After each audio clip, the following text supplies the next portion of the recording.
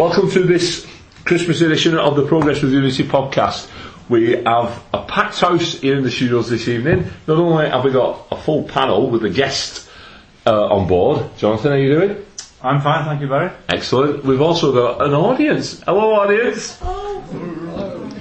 Who are not yet in the Christmas spirit, despite being Very shy. plied with alcohol and mince pies and other stuff. Anyway, like I said, we've got quite a big panel and audience. Our usual crews here. We've got Mick. Evening, Barry, alright? Gareth. Hello. Adam. Hello. Simon. Hi, Barry. Paul. Hello. And Rob. Good evening. And we've even got Dan on the camera. Hello. Hey. And like I was saying, we've got Jonathan from Wigan Athletic Football Club, who is the chief executive of part of his duties, isn't it? That is my duty, yeah. Yeah. So we'll be discussing all manners of things this evening. Anyway, without further ado, we'll start as we always start. We'll have a look back at the Barnsley game. And Gareth, have you got some stats from us? For us, not from us. For us. Yes, the stats from the game. Barnsley versus Wigan Athletic. Possession. Barnsley managed 45% and Wigan Athletic managed 55%. Attempts. Burnley had 7, Wigan 6. On target, Barnsley didn't manage any. Latics had 3 on target. Corners, Barnsley 2, Wigan 5. Barnsley committed 7 fouls to 16 by the Latics. The Latics got 2 yellow cards, Barnsley nobody got a red, and it was a 2-0 away win. Excellent. Anybody go? Apart from myself and Adam. Was aware. You go, Jonathan? I was there, yes. Yeah, so what did you make of it from a fan's point of view? Because, I mean, before we continue, first and foremost, you are a supporter of the club, aren't you? I am. For 40 years I've been a fan, so I was there from the Northern Premier League right up to Barnsley on Saturday. Yeah. So from a fan's perspective, I think it was a much needed win after a little bit of a blip for the last 3 games. It was a surprising team selection, I think. Certainly raised a few eyebrows when we saw the team sheet at 2:00. But they came out in a different formation than we've been playing recently. Played very well. I thought first half we were excellent and scored a good goal from Andy Kellett on his first team league debut. And then went on and won it in the last 10 minutes when Mr. Wildschut came on and scored the second goal. So yeah, I think it was a good way to start the Christmas period with 3 points and back up to 5th place. Excellent. Do you know we've never lost in the league to Barnsley? That's right, yeah, but we've never beat them in the cup, I believe. No, but we've not dropped a point against them since 1979. Is the last time we dropped a point in the league? I think we drew 0-0 the first time we played them, didn't we? And then 78. 78-79 season. Then was the only time we've dropped a point. We've only played them twice since, like, well, no, we've not. I think we've met 6 times altogether, and it's 100% from then on. It's quite good, yeah? It's a good record to keep hold of. Oh, Alan, what did you make of the game? I thought it was a breath of fresh air after the game at Blackpool. Thought it played very well. I was a bit surprised to see 6 defenders on the pitch, but Gary Caldwell, tactical genius again, and it worked out. Andy Kelly played superbly in a new position. I think he looked like he could play it every week the way he played, and I think 2-0 victory could take us well into the Boxing Day game. I think pushes up the league a bit. Kelly played well, didn't he? He did very well. Yeah, first half especially. Could have scored again in the second half, 3-1-1. Anybody in the audience was there on Saturday? What did you make of it? No, I didn't go. You didn't go, no, John. I was looking behind you. I didn't go. Played well, first half. Yeah, Second half of it. eased off a bit. Yeah. Well, Barnsley came more into the game after half time. They changed things around a little bit, didn't they? Lee Johnson's a good manager. He's a good manager, Lee Johnson. Gets his teams playing nice football. He did with definitely with Oldham. Where was he before Oldham? He was one of the low. Was it Torquay or something like that? Bristol City. Was it Bristol City? Yeah. Not a bad manager. Quite young, isn't he? Stem managers Gary Caldwell. Well, yeah, the league's 2 young managers come face to face. No shots on target from Barnsley. Good, isn't it? We restricted Southend to something similar, didn't we? We went there, they'd scored an hatful the game before, and that was a pleasing clean sheet, as is this one. I think Southend posed a bit more of a threat because I think they'd scored 5 goals a few days before we went there. But another clean sheet, bodes well for the next few games coming up, doesn't it? It does. One of the surprising things that team selection, what you mentioned there, Jonathan, was that Andy Kellett was in, but also Craig Morgan. It was only the day before that Gary Caldwell was saying he's going to be out until the new year. So that was yeah, I think playing your cards close to your chest, isn't yeah, it? sometimes managers do that, don't they? Yeah. I think he trained in the week, but even Gary thought it would be too early for him on Saturday. But to be fair, Craig put himself forward to play, and I think the back three were excellent. Craig Morgan, Jason Pearce and Donovan Daniels really set the tone. They put the bodies on the line, they blocked the shots. The reason why they didn't have any shots on target by us is because every single shot seemed to be blocked by the back three, and I think that really set the tone for the rest of the team and set the platform for a very solid defensive performance. Jason Pearce was booked after a couple of minutes, weren't he, for like a bit of an innocuous challenge really, just like a bit of a tug on one of the players. But then I think it was the second half, he put one challenge in where my heart was in my mouth, but the referee didn't even give a free kick, did he? He went straight through the back of a Barnsley player, lifted him up in the air. In the Premier League, all day long it's a yellow card, isn't it? But you just get away with so much in this league. And when Yannick came on, the first challenge he faced was exactly the same. He was stood on the dead ball line, weren't it? And the Barnsley player came flying in from behind, got a corner. That was a booking all day long as well, I thought. It could be. It's difficult for referees. They have to give it as they see it, and they're only human. But I have to say, yeah, there was a couple of challenges that were quite robust that didn't get punished. But I think the first 10 minutes, Barnsley put us under quite a bit of pressure actually, and I was a little bit concerned. There was a good header, weren't there, early on? Yeah. Well, a good chance by an header, but Jussi just managed to collect it. Yeah, and I think we did well to survive that period, and then after that I thought we were quite comfortable. Yeah, it was at the end it was a comfortable 2-0 win. Yannick's goal. What do you make of that, Adam? Surprising because I didn't actually see him until he clipped the ball. I don't think they realised how quick he was, which is silly after what he's been doing in the past few weeks, but there's a bit of a mistake from the defender leaving it for the keeper who weren't there.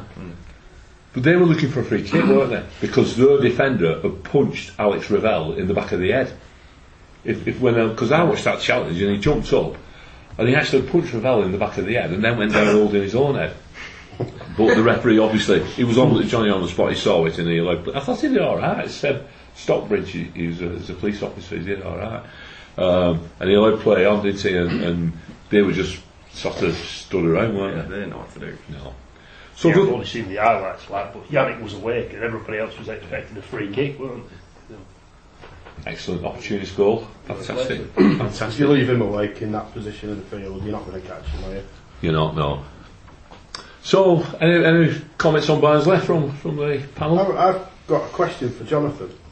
You said that it was a bit of a surprising selection. Is that a surprising selection as a fan?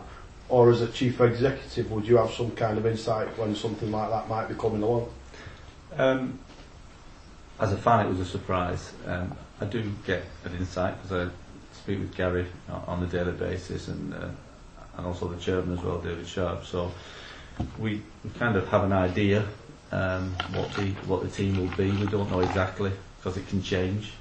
But we had some inside information, let's say. So, but I think it was quite a surprise to Barnsley, that's for sure. Because I think when they saw the team sheet, they were like everybody else. They looked at it and thought, "Can't work this out really." Until the team set up at 3 o'clock, exactly what the shape was going to be, and that's quite useful actually. Because teams do an awful lot of work on opposition analysis to see how they played in the last few games, and they won't have seen that formation before, and they won't have seen Andy Kelly play in that position. So. They were taken a bit by surprise, and it took them a while to adapt to it in the first half once we got over that first 5-minute spell. There was another surprise for me on the team sheet, and that was Lee Nichols straight back into the squad for the weekend. Was that down to an injury? Because I know he had a bit of a mixed fortune, didn't he, at Bristol Rovers when he was out on loan. So that was a bit of a surprise seeing O'Donnell not even in the squad for the game. Yeah. Is that a question to me? Yeah. We've got 3 good goalkeepers, haven't we? And I think the league coming back really positive from Bristol Rovers. Brennan played every game that he was there, and the results have picked up while he's been there as well, especially over the last month or so. So he came back really strong, and Gary obviously felt that he would benefit from sitting on the bench at Barnsley, which is great for Lee, because he needs game time. It's good if he's back in the fold. Talking to Lee Nichols, the manager down at Bristol Rovers said that he might be making a phone call to see if we could get Lee Nichols back in, because he said each week his performances have improved. So obviously he's got to run of games, and they need that, don't they? Confidence, and get rid of the rustiness. Anything in the window that happening, or can we not say that this? There's nothing certain yet at the moment. We'll see where January takes us, and as I said, we've got 3 good goalkeepers at the moment, and you can only keep 2 of them happy, and ultimately only one of them's happy because he's playing. So it's a matter of trying to keep players happy, and if necessary they go out on loan to play, especially goalkeepers. Mm-hmm. So that result on Saturday left us, was it 10 points now behind? Gareth? 8 behind Burton, and what we off Gillingham? Not we're off Gillingham, are we? 5, I think. 4. 4 points. Gillingham have got 41 points. Yeah. In 3rd place, and Latics have got 37 points, sat in 5th place at the moment. So it's pretty tight, isn't it? And we've got them coming up on the horizon as well, haven't we? The TV game. So it's all to play for, and this is where it starts, isn't it? This is where it starts. I think we were saying last week, weren't we? If you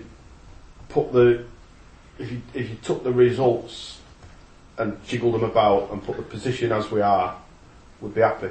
It was just purely last week because we'd had that little bad run that we were feeling down.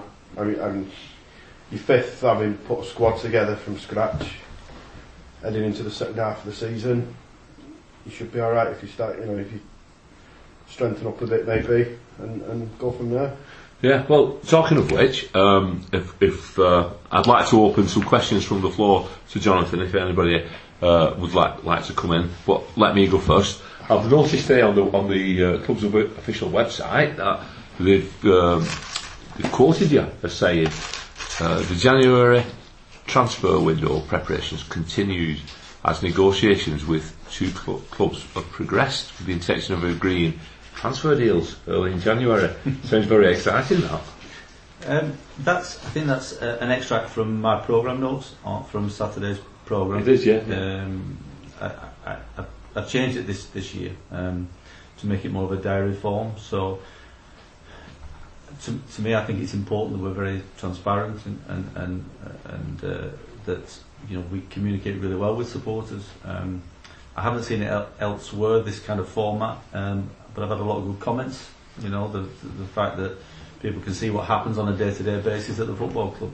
One of the Nationals has commented on it today, on the national newspaper, one of the broadsheets, saying that we're up for an award because of initiatives like this. Yeah, and I think what's happened is that it's been extracted from the programme notes, put onto the website, and that's probably where you picked it up. It is, yeah.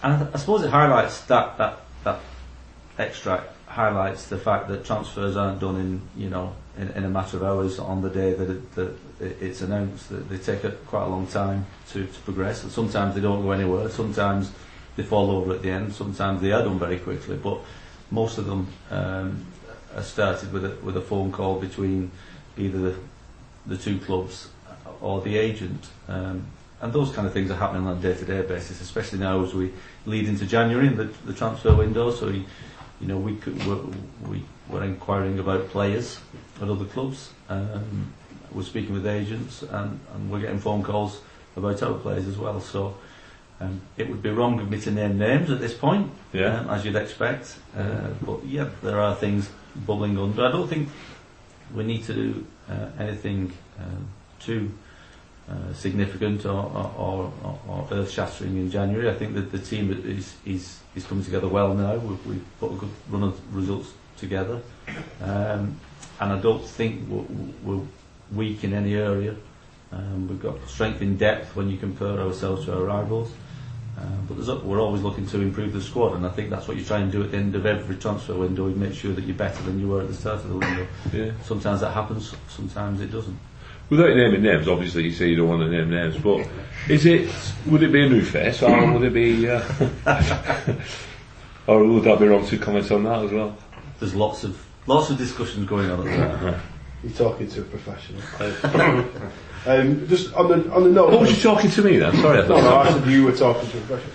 On that note, what's been your favourite bit of business that you've done in the last 12 months? Be that for Last 12 months? ease, or who it was, or Yeah, I think who we've got rid of. Or Balky look at. I think we've done about 60 odd transactions in the last 12 months from the 1st of January last year. Been a busy month. And that has been too many really for any football club. It shows the kind of year that we've had really. You'd normally expect a quarter of transactions, a quarter of that number. So we've been very busy. Some of them haven't been particularly things that we expected to do, especially last January. But with the position we were in last January, it was something that we felt was necessary. It was also something that was led by the players as well. A lot of the players felt that they wanted to move on last January. So looking over the past 12 months, I suppose that it's difficult to pinpoint one, and I think it would be unfair to, but certainly some of the players that we've brought in the summer have been very good, and I think the amount of players that we've got in a short amount of time,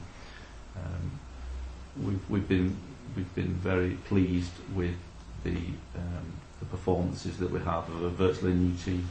Yeah, well, I mean, we rebuilt massively in January, didn't we? In all we tried, and then to do the same again in summer, except this time it appears to have pretty much worked, doesn't it? Well, it's certainly working a lot better than it did in January, that's for sure. Yeah, and I think it's easier to do it when you've got a pre-season, and also we're at League One. Last January, it's difficult to make that many changes in January mid-season when you're at the bottom of the Championship, as we were, or next to the bottom of the Championship. But we felt we had to do something to try and arrest the run of results we were in. So, but I prefer to concentrate on the positive aspects of the last 6 months, and so I think some of the loan deals that we've done have been good and been successful, and they sometimes become permanent deals in the long run. So we'll have to wait and see. So we're a forum that have often advocated the growth of players from within, nurturing the talent ourselves. Can you share any good news with us about what is actually just around the corner with our youth setup or whatever? Any bright prospects there? Yeah, I think I can, because we've been investing more heavily in our academy for the last 5 years, and I think we're seeing the start now of the development of those players. So we feel that we've recruited really good staff, good coaches. As Greg Orioka's head of academy, we've got somebody who's experienced in that role. We've had great success at Coventry City, and over those 5 years, we've now got the under-18s, the youth team, who are top of the league. They're in the 4th round of the FA Youth Cup, and I watch a lot of them because they play on Saturday morning at Robin Park. We've got a really good group of promising youngsters there, in all positions. But it's difficult. It's a really competitive area to try and develop young players. You only have to look at how many young players get into Premier League sides, and they spend an awful lot of money on youth development, and with mixed success. And it's a problem for English football at the moment, because the young talented players aren't breaking through to the first team. And I think at our level, it's easier to do that, and players get a lot more opportunity. And as we've seen, Tim Chow and Ryan Jennings is doing well now at Cheltenham. We've had Jordan Flores come in and score a goal in his debut. So there's you can see the signs that our academy are now producing players that are at the level to be first team level. But there's no point putting academy players in because they're not good enough. No. Because we'd all like to see our academy players play, but if they're not good enough, and we're not going to get good results from playing those players, then we can't do it. We can't risk that. So, but sometimes, you only find out whether they're good enough when you put them in. and I think it's good that we're actually seeing our players get into the first team now, because it's been a long time since Leighton Baines and Callum McMahon did it, and now we're seeing signs that it will happen more often. And as I said, certainly with the under 18s, we've got high hopes for a number of players. I mean, I think piggybacking off that, I mean, as I've seen you at Charlotte before, Sam Cosgrove, I was down in his debut, and you can see, you know, there is talent there, and that he will go on to perhaps, you know, grace the first team, because he was very, you know, playing the way that we play on a Saturday, getting in and around and wanting the ball, looking for the ball, and it is good to see, you know, one of our own players coming through the ranks and playing for, you know, a team that are looking to push on in the lower leagues. Yeah, it's a massive step going from the development squad and the youth team to first team football, to senior men's football. It's a massive step, because however much we try and replicate real football at development squad level, it's very, very difficult, and it's invaluable experience for these players to go out there and play at Chorley, and Daniel Bryan at Wrexham, as I said, Ryan Jennings at Cheltenham.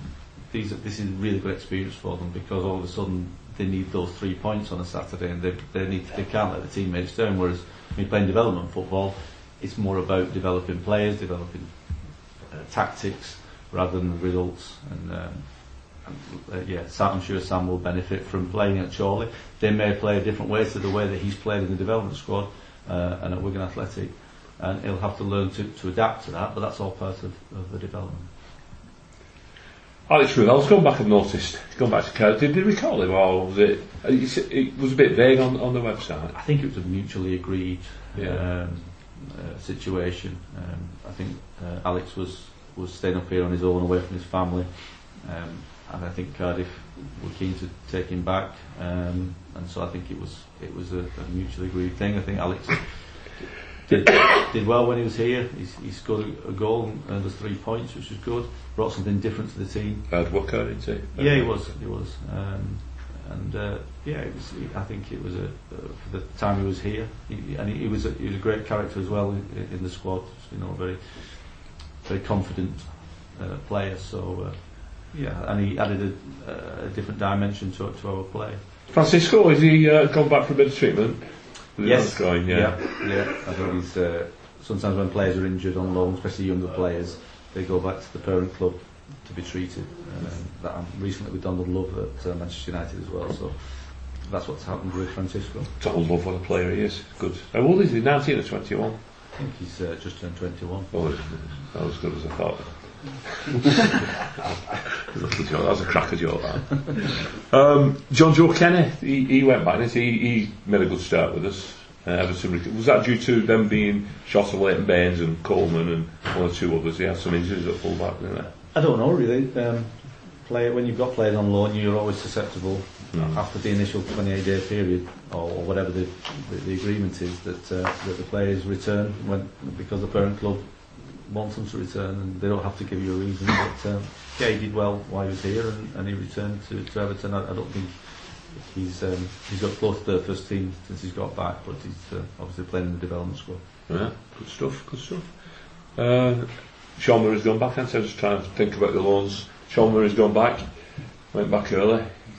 He did alright, didn't he? He never really broke into the first team and made the shirt his own. Mainly played in the JPT and a couple of league games, but I think Watford, realised that he wasn't playing as much as they wanted him to, and so it was beneficial for him to go back. Sorry, I'm getting fed up with loan signings, mate. I really am. No, sorry, to put you on the spot here now, Jonathan. To put you on the spot. Why do we have to have so many loan signings then? Why do we have to have so many loans? We don't have to have so many loan signings. Why do we choose to do it then? Well, we're certainly no different to any League One and League Two clubs. Yeah. It's a good way of freshening up the squad. After this season, it'll be more difficult to do because the emergency loan system is changing, and we're falling into line with all the other clubs in UEFA, and you'll only be able to make loan signings from window to window. So after September, that'll be it. You won't be able to sign any loan players until January. But it gives you that flexibility. Obviously, you can't do it in the Premier League, but you can do it in the Championship and League One. And Football League clubs do make use of the loan system because, you know, like if we're short of a right back or a right wing back, and there is a player available at Manchester United who would improve our squad, you're not committing to a 3-year contract. You're only signing a player on a short-term deal. If it doesn't work out, you haven't got any further commitment to that player, and so it can be beneficial. Sometimes it can work against you because you can sign a player that turns out to be really, really good, and if you've only got him on loan, you haven't got control of that player, and he goes back to his parent club. Ideally, you want to own your players, you want to develop them as assets, and you want to keep hold of them because ultimately you're developing players for other clubs, and that's not an ideal situation. But in the short term, it can be beneficial for both clubs and the player. You see, if I was a player at Wigan Athletic, and I was a fringe player, not actually breaking through into the first team, but yeah, I was, and some lad was signed on a month's loan, I'd feel really miffed, I really would. Because either I'm being told I'm not good enough to get in the squad, and then after a month this fella moggies off back to his parent club, and I've missed games now.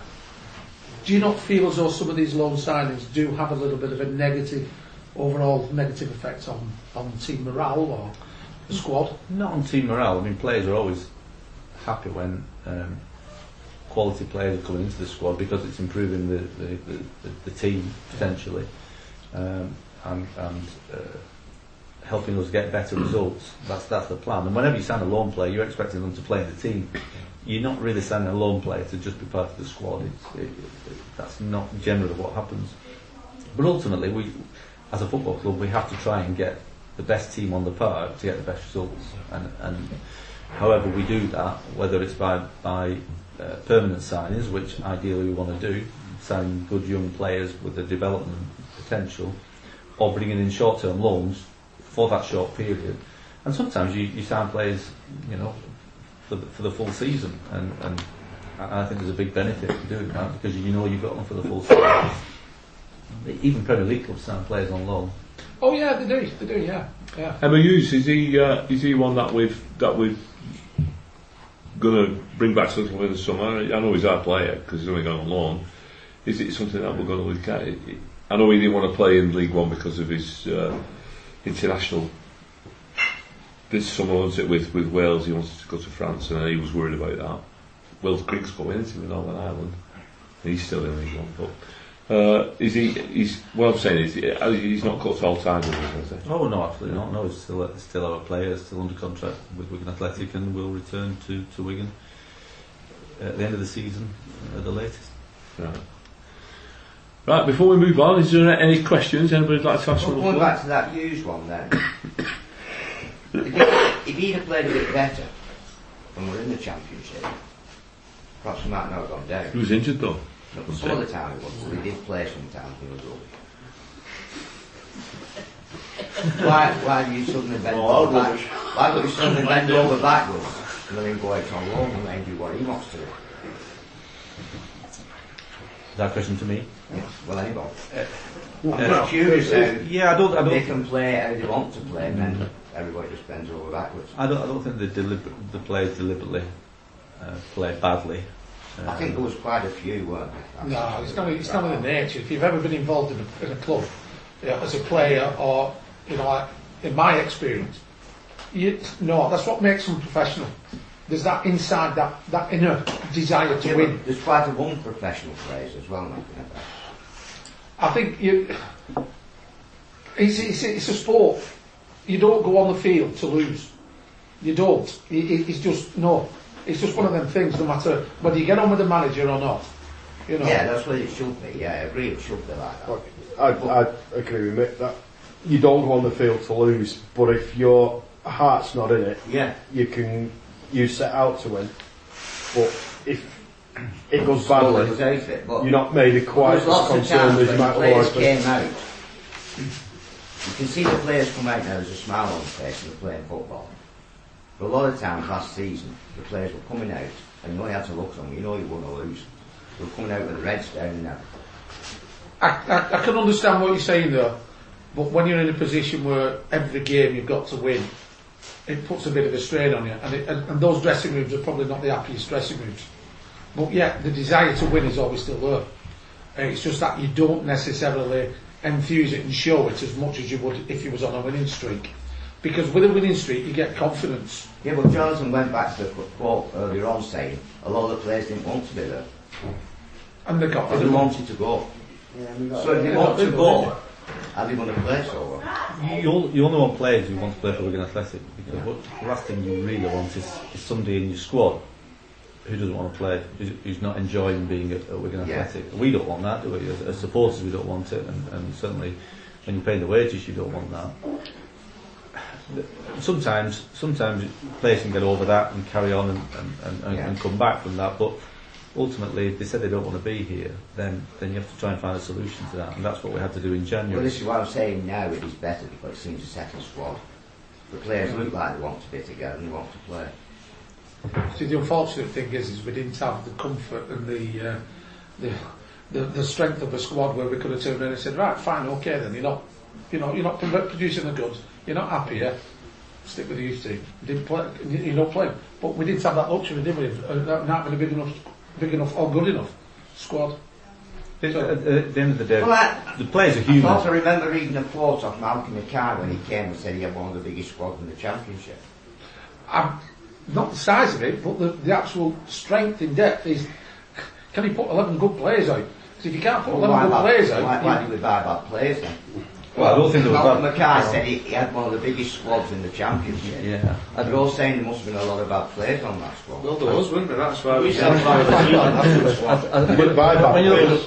you look at the players that we had in January, you tell me whether these are bad players. Sean Maloney, Callum McManaman, Roger Espinosa, Ivan Ramis, Oriol Riera, Andy Delort, Adam Forshaw. I mean, there's not many bad players amongst that lot. I mean, you might... Well, it must go down to your manager then, that. Yeah. That goes down to your manager. If your player's a good player, Sean Maloney now.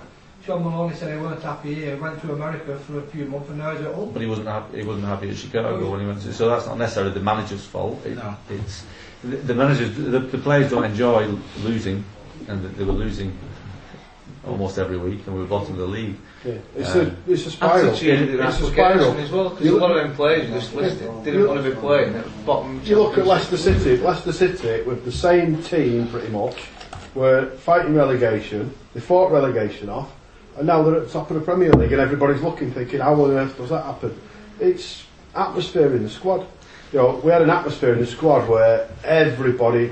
I mean, we only really got the human insight to it, didn't we? When Boyce came in and said to us, he said he was turning up for work, and there's players on the phones there to their agents saying, "Get me out of here," and he's like thinking, you know, how on earth do you cope with that in your workplace when there's people trying to get out? It's like any business. When any employee says to you that they don't want to be there any longer, you know, it's not easy to deal with that as an employer, especially when football is so unique that you need players performing to 100% on the field to get results. But anyway, I think that was last season. Yes, well, that's great. I think we all know what happened last this season. We've made, as Paul will back up, you know, the terrific changes since Garrett Caldwell picked up the reins. You said Gary Teal then, didn't you? Gary Teal, yes. Gary Caldwell picked up the reins at the end of last season. We've made a massive number of changes. You said yourself, probably 60 changes in the last calendar year.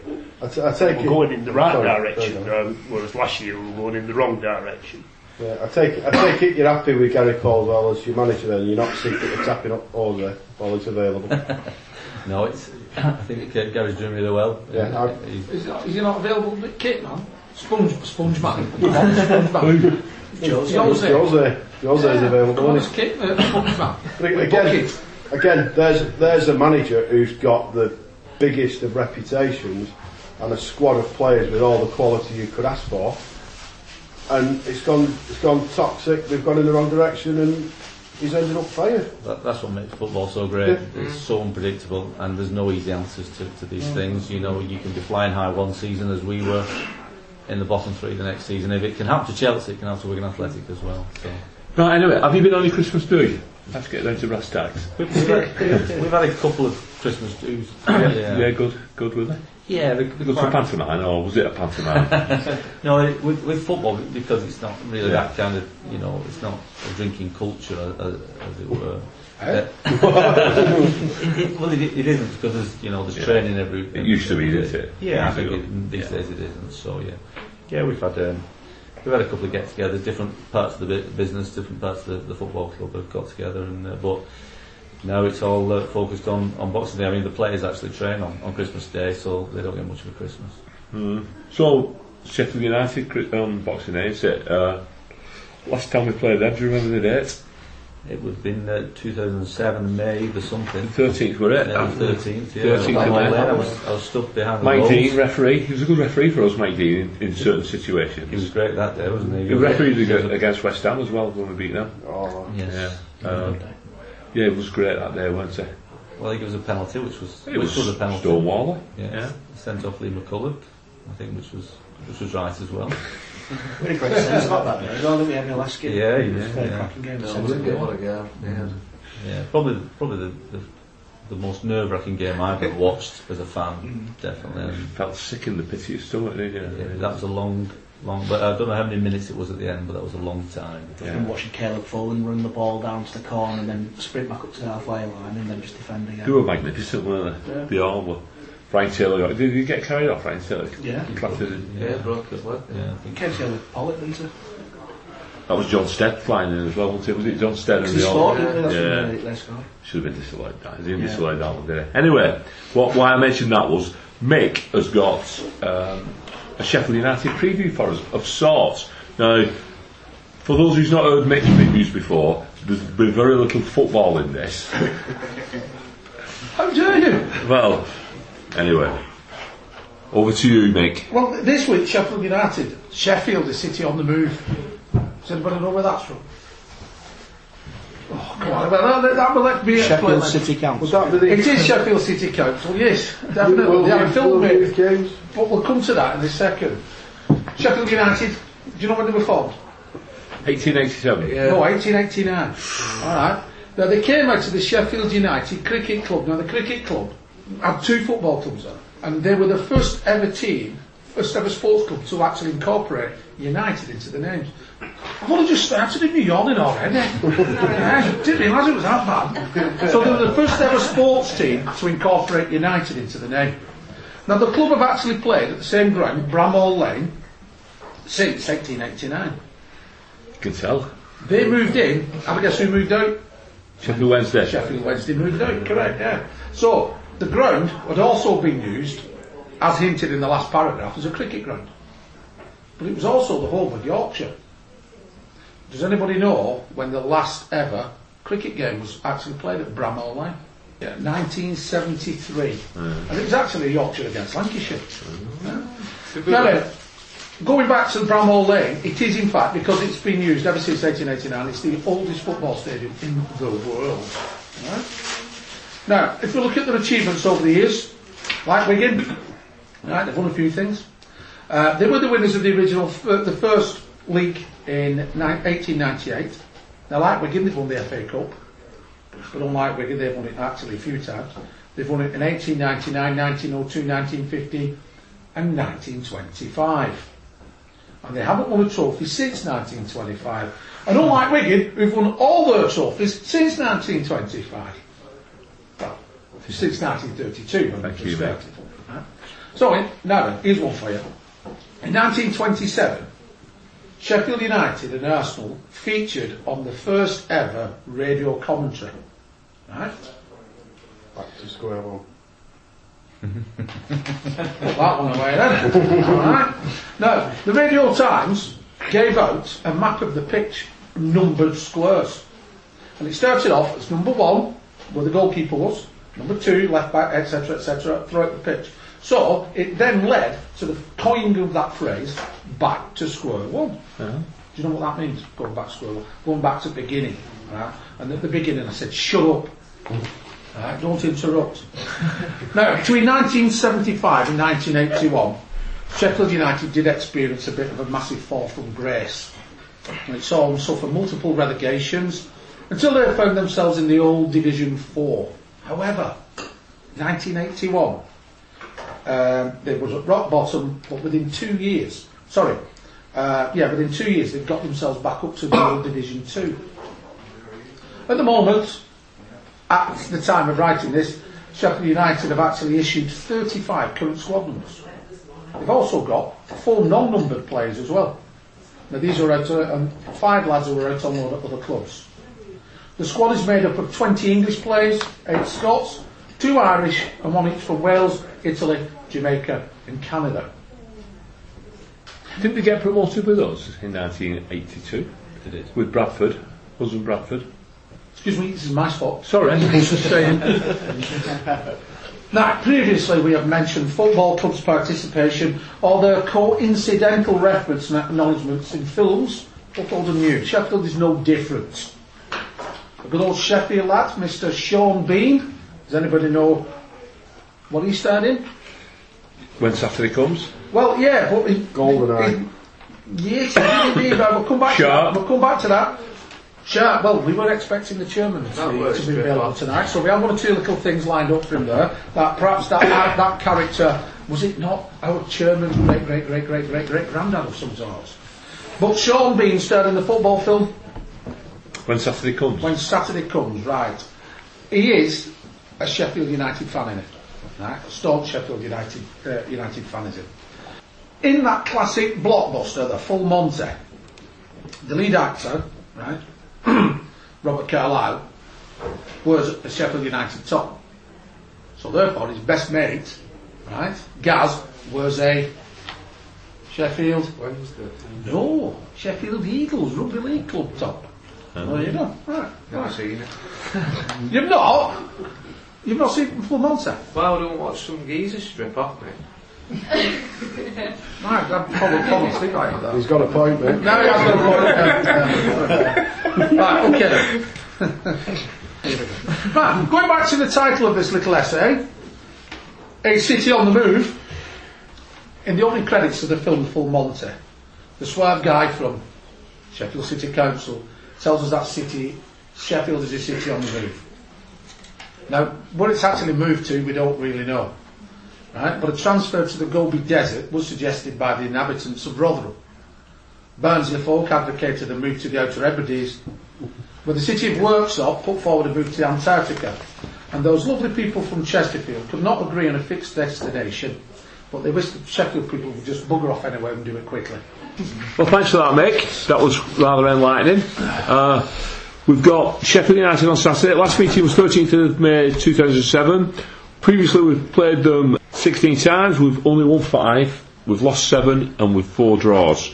Referee is Bobby Madley on Saturday. Premier League ref. This season he's done 16 games, 13 of which has come in the Premier League, so we've got a good referee. Si, have you got some odds for us, please? Yeah, I'll do. I'll cover this game and Fleetwood as well. So 5-4, the draw 23-10. Sheffield United 11-5. First goal scorers, a mixed bag really. Grigg at 5-1, Billy Sharp 11-2, Che Adams 6-1, Yannick 7-1, and an old face Connor Salmon at 17-2. Correct scores. 1-0 Latics is 7-1, a 1-0 Sheffield United is 19-2, as is a 2-1 Wigan win. My tip of a 2-0 Latics win, so it won't be that, is 21-2. 21-2. Gareth's got an interesting odds for us as well, haven't you? Yes, before the season started, the bookies opened the book, and the favourites for promotion were Sheffield United at 7-4, closely followed by Wigan Athletic, who were 5-2 second favourites. I wonder what the prices are now. Well, the prices are, and this has not been planned either. We're 6-1 to get promoted. To win the league, to get promoted, we're 11-8. And it's Walsall favourites at 3-1 to win the league, Burton 7-2, and Coventry 11-2. So the bookies think Burton's going to slip up then, do they? Yeah, I think it's still back in Walsall. Do you want Fleetwood? Yeah, no. It's between now and then there'll be plenty of alcohol drunk and we'll lose concentration. Enough to say that on Monday we're at Fleetwood. Anybody going? Yeah. Vast majority. We all managed to get tickets, did we? We did. Yes, we did. No problem. Who's called by Krug, but we got them. Have we got some predictions? How do you think it's going to go, Mick? I think it's going to be a good old win for Wigan. I'm going to say 3 points. 3-0. Jonathan, how do you think it's going to go Boxing Day? It'll be a tough game. Close, very close to call. I wouldn't like to say. Sitting on the feet, can't do that. Oh, you're a Latics fan. You've got to say we're going to win. Well, obviously, I think we're going to win. Right, I'll do. Good on you. Yeah, 5-0. Nigel Adkins, ex-keeper, looking like a team after. Steady Nige. Used to be a football team named after him, wasn't there? Yes. Yeah, did you play for him? No. No, I didn't tell him. Gareth? As Jonathan says, I think it's going to be very close. Sheffield United have won the last 2 games, beating Coventry 1-0 and winning at Scunthorpe 1-0. So they're on a bit of a run of form, and we've been up and down. Draw would do me. Draw. Rob? Sheffield United are terrible away from home. They won the second away game of the season at Scunthorpe last time, mate, but they've been shocking other than that. Good form's come at home. They'll have a big following here. I don't think that won't make much of a difference. They've not sold that many tickets, have they? 2,000? More than that. No, more than 2,000 they sold. Yeah, they'll be bringing a few, don't you worry about that. It's half the stamp. But yeah, I think we do a good performance at home. I don't think we performed really that well last couple of home games. Burton and Blackpool. Barnsley was much improved. So I'm going for another comfortable win on Saturday. I think I'd like us to keep another clean sheet as well. We don't concede many at home. I'm going for a nice 2-0 win. Lovely. Paul? I think it's going to be tight. I'll just go with a 1-0 win, or win. Oh, ye of little faith. Si? You've already... Yeah. Adam? 1-0 Wigan. Yeah. Oh, very close. Anybody from the audience wants to throw anything in? 2-0, carry on from Saturday. 2-0? 3-1. 2? Wigan. Oh, I'll do it. So you get 3, get Ian? 3 there, come on. 2-0 for me. Ben? 2-1. Al? 2-0. Well, we always do well against these men at home, and I think we're going to beat them 4-0. Without any doubt whatsoever. We're going to smash it. We're going to smash it. But talking of smashing it, get your guitar down. No. We finish every week with a song. Now, sometimes we have the Arctic Monkeys, sometimes we have Bon Jovi. We've been even known to have Bob Dylan. But tonight we're going to have the crew in the audience. Have you got some song sheets for us? Cheers. C. Mate, it's a whole song that. A minor. Oh, right. Right. A minor, F, G. Have you got there? 12 Days of Christmas. Now this is a song by Barry and Dan, and we wrote this afternoon. On the first day of Christmas, Donald was sent to me, Joe Parkinson in the fir tree. On the second day of Christmas, Donald was sent to me, Graham Barrow with a marrow, and Joe Parkinson in the fir tree. On the third day of Christmas, Donald was sent to me, 3 points of Barnsley, Graham Barrow with a marrow, and Joe Parkinson in the fir tree. On the fourth day of Christmas, Donald was sent to me, 4-0 of Bury, 3 points of Barnsley, Graham Barrow with a marrow, and Joe Parkinson in the fir tree. On the fifth day of Christmas, Donald was sent to me, 5 Jacobs crackers, 4-0 at Bury, 3 points at Barnsley, Graham Barrow with a marrow, and Joe Packy in the fir tree. To get faster, Barry. On the 12th day of Christmas, Donald was sent to me, David Sharp said we'll smash it, Gary Goldberg, Superman, Max Powers are leaping, Yannick's on the run, Captain Morgan like spiced rum, 7 days for Craig Davis, 6 Shussies jiving, 5 Jacobs crackers, 4-0 at Bury, 3 points of Barnsley, Graham Barrow with a marrow, and Joe Parkinson in the tree. That was hard work for me and Dan this afternoon to write it. You've done us proud there, I think, Dan. Thank you, even though I didn't know the cards. So thank you very much, and wish you all a very Merry Christmas and a happy and prosperous New Year, and look forward to promotion in May. So it's a good night from me. Good night. Good night.